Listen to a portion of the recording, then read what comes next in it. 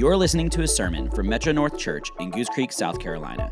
If you'd like to connect with us, then visit us online at metronorthchurch.com. Well, good morning. My name's Howard, and I'm one of the leaders here. And if I haven't met you, I hope to meet you after the worship service. We're in a series of messages right now talking about joy.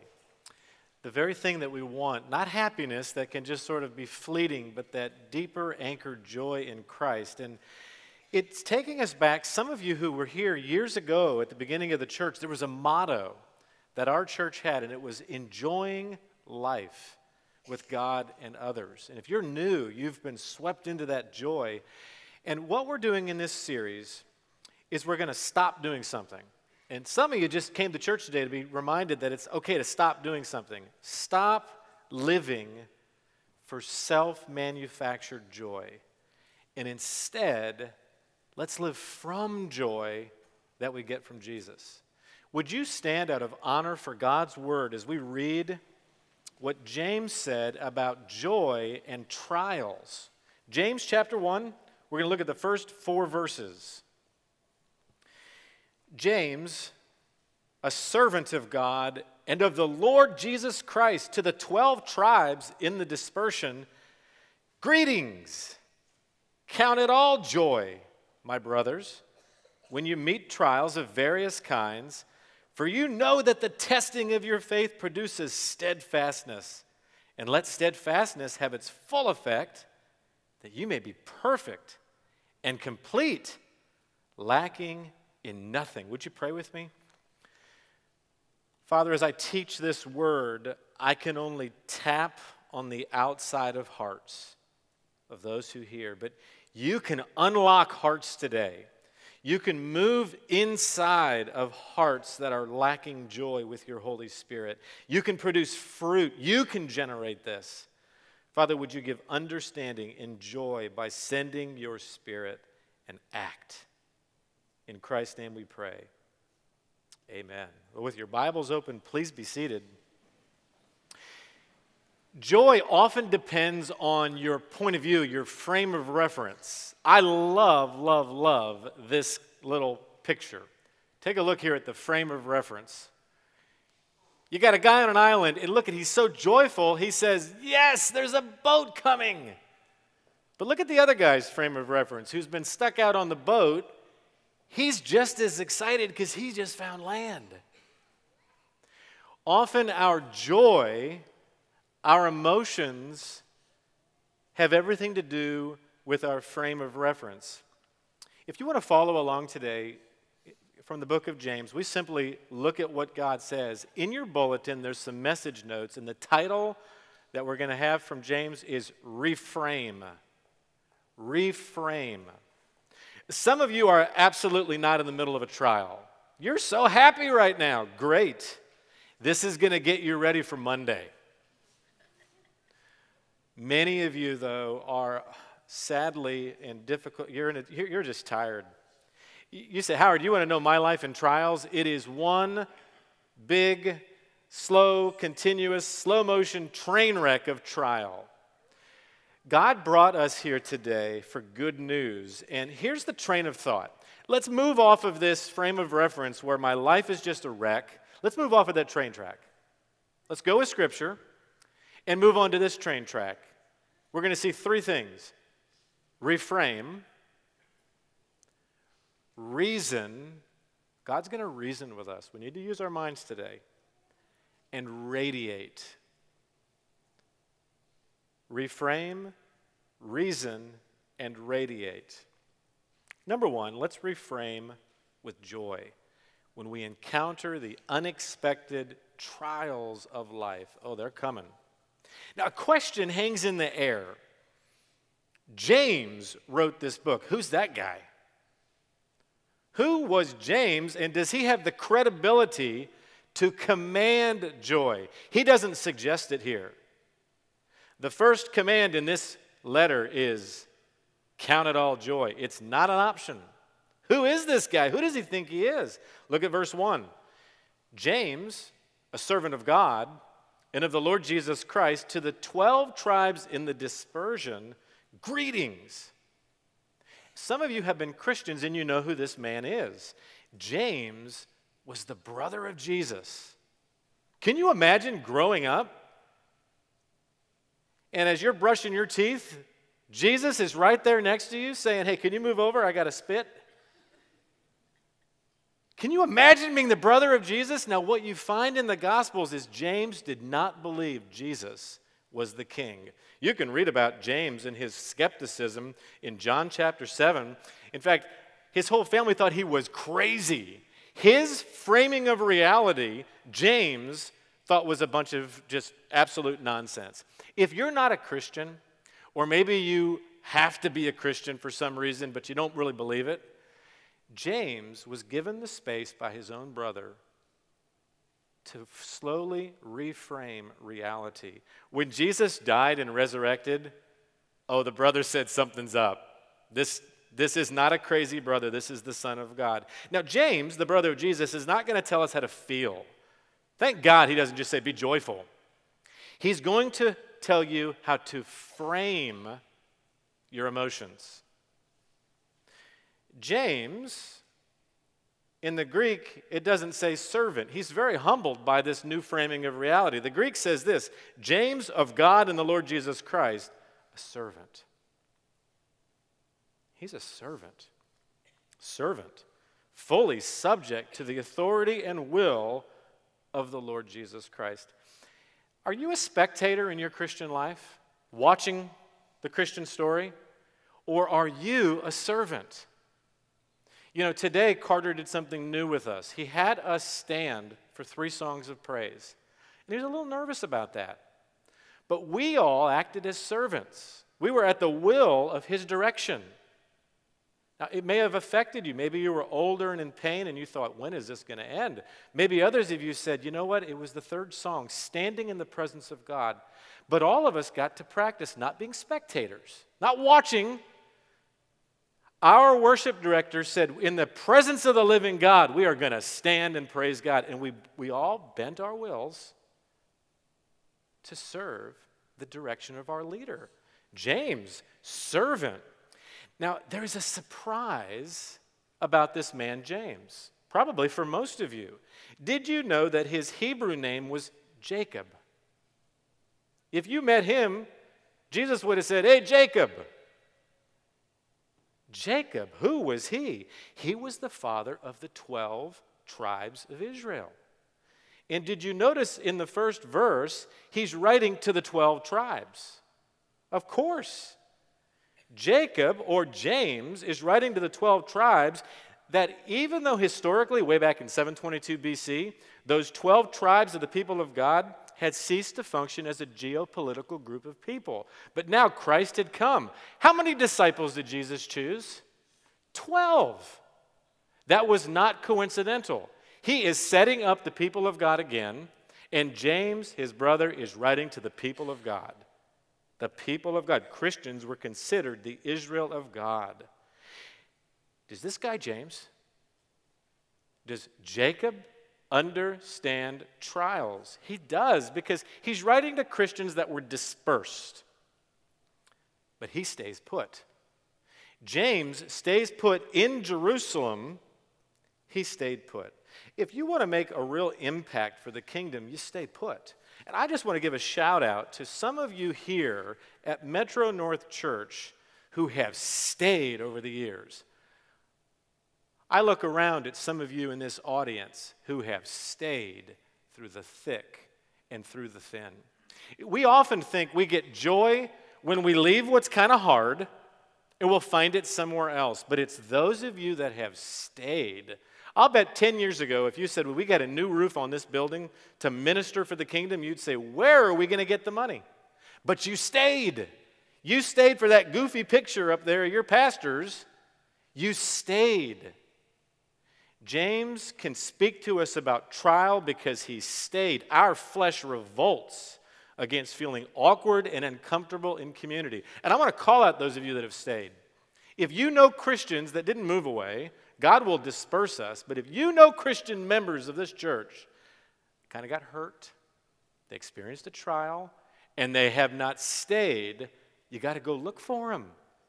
You got to go say, what's going on? God's got a breakthrough. Well, I had a little fight with somebody. I don't like exactly what the church is doing. No. If you're James, if you have stayed put, you have got to communicate to the people that wander away. Maybe they got hurt. Maybe God needs to meet them. But those of you that have stayed, thank you. Thank you for staying. Should we listen to James? Yes, we should. James, some of you say, not so fast, Howard. How do you know that this James is the brother of Jesus? Well, there's a clue. In the New Testament, nobody greets in their letter with the word joy. Paul and Peter, they always say hi. James, in Acts 15, he's the leader of the Church of Jerusalem, writes a letter, and he starts it out with a unique word not used by any of the Greeks, joy. And when he writes this letter, we know it's the same guy, the brother of Jesus in Acts 15, because he uses the same unusual word. Look at it in Greek. This is the word he uses, kairo. He basically says greetings, but he's really saying joy. He's so overwhelmed with joy. But if we actually look in James chapter 1, verse 2, when he says, count it all joy, look at the word here. Go to the next slide. Count it all joy. It's actually the same Greek word. This guy, James, who met Jesus, very skeptical, then saw him rise again, this guy is overwhelmed with joy. And he says, count it all joy when you meet trials. Those of you that are visiting, Metro North, we're a very practical people. I love the fact that James said, it's not if you meet a trial, count it all joy when you meet a trial. Very practical, very honest. We do not need to pretend that life with Jesus is problem-free. Now, the first command in his letter is not a suggestion. It's not an option for navigating difficult situations. What does it mean? Count it all joy. What does it mean? It means you consider your crisis from a totally different angle. It means you fix your focus not on your feeling, oh, those are going to be difficult, but on an act of faith. I love this optic effect. Take a look at this clock in this. What I want you to look at, you're all probably looking at different points of the triangle. Focus on one of the points. What time do you think it is? It's probably the time of the point of your triangle. What's fascinating about us as humans is when we lock onto a certain angle, we start to define reality by that angle. James is saying you are going to hit a trial. You've got to fix your eyes on something. Take a look at this second picture.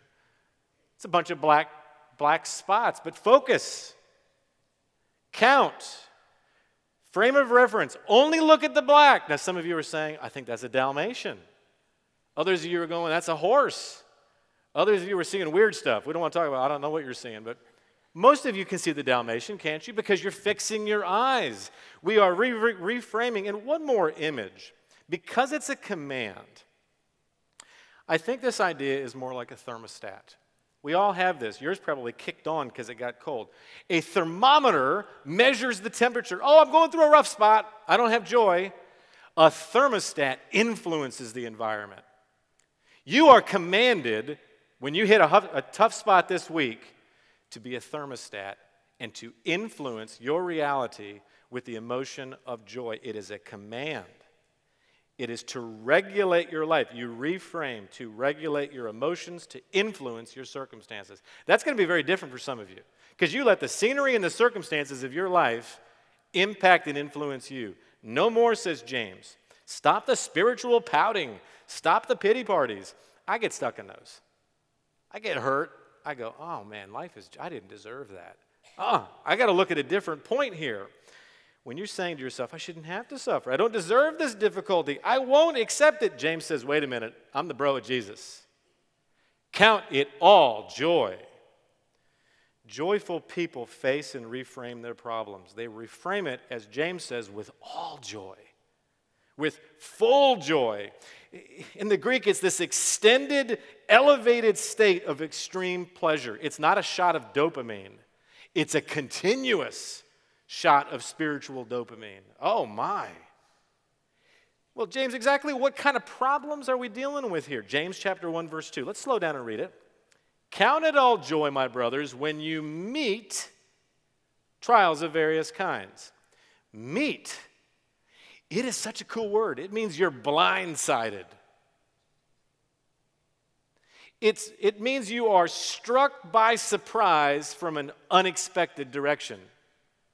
He doesn't just say, get joyful when life is hard and you knew it was coming. No, he's saying when you get smacked this week with something that was not part of your Google Calendar, that is when you need to go ahead and consider it joy. They would use it in this culture of falling into a hole you didn't see. Boy, I'll tell you, when I moved here, everybody said, watch out for that Ashley Frustrate Road. If you're visiting, you know, we have a place called Ashley. You've been there, haven't you? 545. I was hanging out with my friend Kevin back there, deep in the heart of North Charleston, coming home to Goose Creek, just minding my own business. And I get to that part where you get on the 26, and I'm sitting there thinking, this is crazy. It was dark, everybody's honking, and I'm thinking somebody's going to get, bam! Right when I was thinking it, I get rear-ended. Guy gets out of his truck, he's freaking out, he's a young guy, and I roll down my window, and he's like, I'm just trying to get home. And I'm like, hey man, is my bumper still on the car? He's like, yeah. I go, we're cool, man, give me some skin. I did not plan that. Now, if I'm going to be honest, it's not exactly as good as this. I kind of knew it was coming. It was Ashley Frustrate. What if I didn't know it at all? That's what the word meet means. This is where you got to have the joy. When you meet that experience. I know it's Veterans Day, and I found this German ship. This is how you would use it in the Greek also. When a ship hits something it didn't see, it is meeting a problem. The Greeks used it when a ship smacked something it did not see. It's unexpected. It's unwelcome. Do you ever have those kind of trials? Unexpected, unwanted, unwelcome. It's used by Jesus in a story. Luke chapter 10, verse 30, Jesus says this, there was a man going down from Jerusalem to Jericho, and he met some robbers. He fell among the robbers. What was the effect for that poor guy? They stripped him, they beat him, they departed. He was half dead. James, the brother of Jesus, would have heard that story over and over. In fact, he might have been a 10-year-old, and Jesus is like, hey, I want to tell you a story. I've been thinking about just God. When you fall into that mess you did not plan, this is the type of trial we're talking about. And James says, I'm not going to water this down. Various trials. You know, when I was a kid, we didn't have a lot of money. Teacher said, bring crayons to school. Well, my mom bought me one of those nice little crayon boxes, but it was one of those little crayon boxes, because when I got to school, one of my friends brought the big crayon box. You know, the kind with the theater seating. Every single color known to man. And I'm just like, I just got the basics here. James says you're going to get the theater seating trials this week. Not one or two. Count it all joy when I get that kind of trial? Yes. What are your trials? Maybe a friend who decides to distance themselves from you. Maybe a financial surprise. For my friends who adopted two boys from Peru, whose mother happened to have tuberculosis, their surprise they shared with me recently, and I asked their permission to share it with you, went like this. They had the sudden sickness of one of these sons. I have a picture of my friends here. Our family has been close to Ernesto and Aurora. Some of you remember that when I was ordained to be your pastor, he preached the sermon. These two kids, Christian and Benjamin, were adopted. And you know, a couple of months ago, Ernesto, with adopted children, was fired from his job. Unexpected. In fact, the people that hired him said, we're going to have you for a long time. Fired from his job. Well, it got worse. Recently, Christian, the younger boy, was rushed to the emergency department for difficulty breathing. They immediately put a chest tube in this little boy's chest to save his life, and the doctor walked out and said, it's worse than you think. He has full-blown contagious tuberculosis. They tested his brother Benjamin. He too has contagious tuberculosis. Unexpected, but they have to reframe. This is what James commands. They gave me permission to read this to you today. Hopefully it will encourage you. In fact, in her email, she says, if it will bring them joy, read my letter. Here's what she and Ernesto said. Well, when the boys leave their bedrooms, they must wear face masks. They eat off of disposable plates. They're not even allowed out in public without face masks. They're exhausted. They're nauseous. They're losing weight. They're bored. They're lonely. It's been a month of these kind of restrictions for Christian, 3 weeks for Benjamin so far. The treatment protocol is 6 to 9 months. Different antibiotics, and they're tearing up the boys' guts and their immune system. Caring for them as well as our elderly parents whose needs are consuming, it's become a full-time job for Ernesto and me. We had wrestled with living so far away from our family as our parents aged, but the Lord did us a favor. Notice the reframing there? The Lord did us a favor. He's moved us now back to Atlanta with the parents, and he's made it so obvious, because we literally have no other options, that we need to be here for now. We're going to come back to this letter later, but let's admit that James, the brother of Jesus, gives us a great starting point. We have to reframe. Celebrate the next setback. Delight in the next disappointment. Why, you say? The Holy Spirit loves us enough to motivate us, because I don't want to get rear-ended on Ashley Frustrate again this week. I really don't. Number 2, reframe with joy because you are given the reason why. We sometimes can go another minute, another step if we get the reason. Oh, thank you, Lord, for giving it to us. Look at verse 3. For you know, there's the reason, that the testing of your faith produces steadfastness. And let steadfastness have its full effect, that you may be perfect and complete, lacking in nothing. For, whenever you see that in any scripture, it's going to give you a reason. They're all over the Bible. For you know that the testing of your faith, it's going to trigger a chain reaction of deep transformation. What is it? Test, steadfastness, perfection. Oh, I love that. Completion. Why don't we just get to jump immediately from the test to the finish line of faith? If we did that, we would end up worshiping the experience and not the God who is rescuing us and growing us. The trial is never the ultimate goal. When a pregnant woman gets the first contraction, trial, the initial pain is going to lead to quite the payoff, birth. The trial is just the on-ramp to the path of deep change. Don't you want to increase your spiritual strength and stability to stand firm because you know you're going to get by storm this week? Well, tests prepare you to endure, and they help you to mature. Okay, Howard, I'm getting motivated. What lights the fuse? It's the test. It's the test that lights the fuse. The test. We don't like those. I did not like math growing up. This is not my test, but it's what it would have looked like when I took most of them. You got a test. 2 plus 2 is 22, right? Isn't 13 plus 2 130? I mean, we take tests, and the teachers are not mean. Okay, some of you are teachers. I know we think teachers, why do you do this to us? Why does God test us? So we can pass, not so we can pass out. A test measures your preparedness for your God-assigned responsibilities. Let me say that again because some of you do not like these. A test, which is going to trigger this incredible growth, measures your preparedness for your God-assigned responsibilities. The test is going to trigger a chance to grow. Grow what, Howard? Grow steadfastness. We don't ever use that word. We use this word, endurance. I got to go longer. I got to persevere. You see, patience is passive. He doesn't use that. He uses persevere.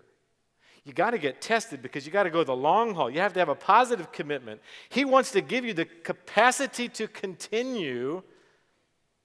And when you refuse to reframe a trial with joy, you're going to stop growing. Many of you suffer from what's called Peter Pan syndrome. You know this guy? He's the guy who's the boy who never grew up. That is not God's plan when he brought you into his family. You will only grow to the level of the pain you are willing to face and endure. Why am I not growing as a leader? Why am I not growing as a husband? Why am I not growing as a grandparent? Why am I not grow? You will only grow to the level of the pain that you are willing to endure. We got to grow up. God is paying you quite the compliment of dignity and wait as you image him to respond and take some responsibility. Now, if you have a spouse, you're like hitting him in the side. Yeah, take some responsibility. You got kids, take some responsibility. Don't we all want to just say, grow up, please? Some of you have so little joy because you refuse to grow up. Many of us count it a joy to escape rather than endure. More online shopping. Spend an hour watching stupid humor on YouTube. We are like Inky, this octopus, which many of you noticed escaped from an aquarium in Australia. Here's what's crazy. This thing is massive, and it escaped through the size of a hole that was the size of a quarter. You imagine that? A 600-pound octopus can get through a little size of a quarter. So many of us don't like where we are. We don't want to be contained in that trial. We don't want to grow up, and we will do anything to ooze out across the floor. And by the way, Inky's okay. Got through a drain pipe, went right back to the ocean. Remember the reason, God gives us a reason when you're going to hit this trial. You won't know it's coming. The reason for the test is the production of endurance, not escape. Some of you just simply need to choose this week in a difficult relationship not to escape it. A job, why won't they give me the next level in my job? A marriage, this marriage is so done. Wait a minute. You're right at that point. You're right at the point of endurance. You're right at that point of joy. You and I must not dodge the difficult stuff. Some of you open way too many beers. Some of you click on films to numb the pain, and it's got to stop or you will not grow. It's lethal. You'll settle when you numb yourself. You'll become stunted, indifferent, and worse, unfeeling and unchanged. You'll never experience the joy of God rescuing you. When do you prefer escape? A conflict with a person? Feeling of boredom or inadequacy? When you get disrespected, unloved? You cannot panic at this point, and please don't pout like I do. It's time to grow up. It's time to persevere. Joy only grows deepest in the soil of disappointment. It says if you do this, you're going to lack nothing. Isn't that our greatest fear? I escape because I go, if I don't escape, I'm not going to get. He says, don't escape. Because if you stay in this, you will lack nothing. In the losses, the greater goal of your Savior is that you'll have completion in Him. Reason with me. Reason with me. This is what James is saying. Most of you grew up and you were forced to read a Jules Verne book, 20,000 Leagues Under the Sea. Most of you never saw this book. It's an amazing book. It's called The Mysterious Island. Reason with me as we think about this story. Here are these guys. They are Civil War prisoners, and they want to escape. They grab money, they grab a dog, I don't know why. They jump on this hot air balloon, and they take off like all of us do in our week. I don't want to be in my trial. They take off, and they're floating into the ocean, and it dawns on them after a day or two when this hot air balloon is going lower and lower, and they're going to die. We need to get rid of some stuff. We need to go ahead and minimize our stuff. They're throwing overboard their pocket knives. They're throwing overboard everything, and guess what? It gets lower and lower. They look down and they say, all we've got left is $2,000 in gold. But if we don't throw out the gold, we're going to be dead. Now, it was a little silly earlier when we had the typo on money. But I wonder, Metro North Church, if we are so stuck because we are unwilling to get our money out to those that need it rather than ourselves. Sacrificial love. They throw $2,000 of gold overboard and they keep going down. They decide we've got to get rid of the willow basket. They cut off the willow. And some of you are going, did they throw the dog overboard? No, still got the dog. They cut off the willow basket and they're literally dangling on ropes, and they see in the distance land. See, they lost everything to have a relationship with land. Some of us here are not growing because we are not willing to remove all that will not bring us joy. I want to go back to that letter for my friends. Reframe, reason. Ernesto and I have prayed so much that the Lord would use any means short of death to draw Christian to himself. And we had thought that he had already suffered the loss of more than we could comprehend. His birth parents, his Peruvian community, his country, his language, his climate, his foods, the sounds, the smells. Ernesto and I had hoped that we would be able, as parents, to give the boys stability of place after their early years. But in the past 2 years, they've lost their housing. They've lost a new community of friends. They've lost their church twice. Will you pray with us that the Lord would use these losses to strengthen Benjamin's young faith? That's a very important phrase she just said. These boys are sitting quarantined with tuberculosis, and this mother is saying, count it all joy. Because if one of these boys who does not want the Lord gets strengthened in their faith, count it all joy. Pray that he would continue to woo and draw Christian to himself. The boys have suffered the loss of so many things around which we build our lives, and now even their health has been lost. It's in all these losses that we pray will be used for the good of God and his glory. Oh, that's a different perspective. Lastly, it's so short, but it's so important. Reframe, reason, radiate. That was a weird word in verse 1. God and the Lord Jesus Christ to these 12 tribes, which are the people of God, in the dispersion. That was a word you would use when a farmer grabbed seed and just chucked it out. Like crazy, happy, we're going to get life. That is what Jesus Christ did with the church, gathering together in small groups, hearing about his kingdom, and they were dispersed. They radiated out. Don't miss what God and the Lord Jesus Christ are up to. They are scattering Christians. We, Metro North Church, are a church on the move. We are distributed all over Berkeley County. You live in different neighborhoods. You work in different places. You are scattered, and you're each given a deep and worthy assignment. And are you going to have trials this week? Oh, yeah. Yes, you are. Jesus scatters us. You say, Howard, I could see how his brother James gets it. He stayed in Jerusalem through the thick and thin, but Jesus, he's God. Does Jesus, as he scatters us, get it when we hit a hard trial?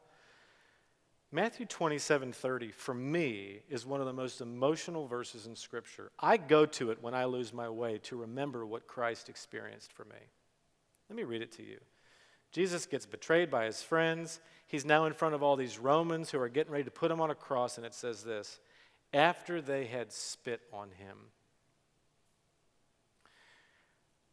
Our Savior is sitting there, innocent because of our sin, willing to endure the cross. Can you imagine a Roman soldier walking by and spitting in his face? He's just standing there, unexpected.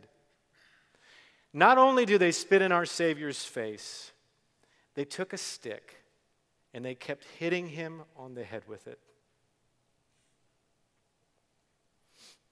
If I stood here and one of you walked up with a stick and hit me in the head, it would really get me mad. But our Savior stood there. Maybe he was looking to the left, just saying, Father, I'm doing this for those that I love. And a guy just whacks him on the head. Unexpected. That's not what Matthew says. It says they took the stick and they kept hitting him on the head. You're going to get hit this week with something, and you're going to go, that's not going to repeat itself. And if it happens to you again, you're going to say, this is not right. Our Savior was hit upon the head over and over and then put on a cross.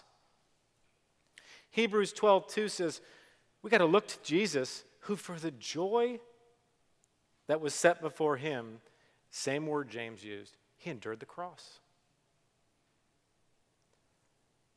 Jesus made you his joy so that you can find your joy in him. I want to end on a bit of a lighter note. C.S. Lewis was a writer who lost his wife. Terrible trials. But he had a character in one of his books called Reepicheep. Here's a picture of him. Reepicheep was like all of us, a little mouse trying to take on the world with the trials. But Reepicheep would say something at the end of his life with such resolve, because there's a Christ figure named Aslan that he knew was full of joy, and he wanted to get to his country. Let me end with these amazing words of this little Reepicheep who served Aslan, who faced and reframed trials with bravery. Reepicheep says this, my own plans are made. While I can, I sail east in the Dawn Treader. That's a ship. When she fails me, I paddle east in my coracle, but when she sinks, I shall swim east with my 4 paws. And when I can swim no longer, if I've not reached Aslan's country or shot over the edge of the world into some vast cataract, I shall sink with my nose to the sunrise. How can a little mouse have such resolve? Because he reframed. Will you this week? Will you reframe when you meet trouble and radiate out this message of Christ where God has distributed you? Would you pray with me? Father, I can't even understand a thimbleful of the pain in this room right now because of the trials. And yet your Son not only knows the pain, he knows it personally. And Father, we thank you for James. We know he was skeptical, but he became a believer that there is a new kingdom and that his brother is the King of Kings. And Lord, this first command in this letter is not a suggestion, and we're going to be tempted to treat it like that. Father, I pray that those people that have left Metro North Church because it got difficult would be convicted by your Spirit and come back and work through whatever they were going through. I pray for people right now that might be thinking, I'm leaving because there's a trial. I pray for people right now that are so joyful in the church that you would prepare them with this message for a conflict they're going to have in 3 months at work or with their spouse or with somebody at this church. Lord, would you make us a people that when we meet trial, we overflow with joy. In Christ's name we pray. Amen.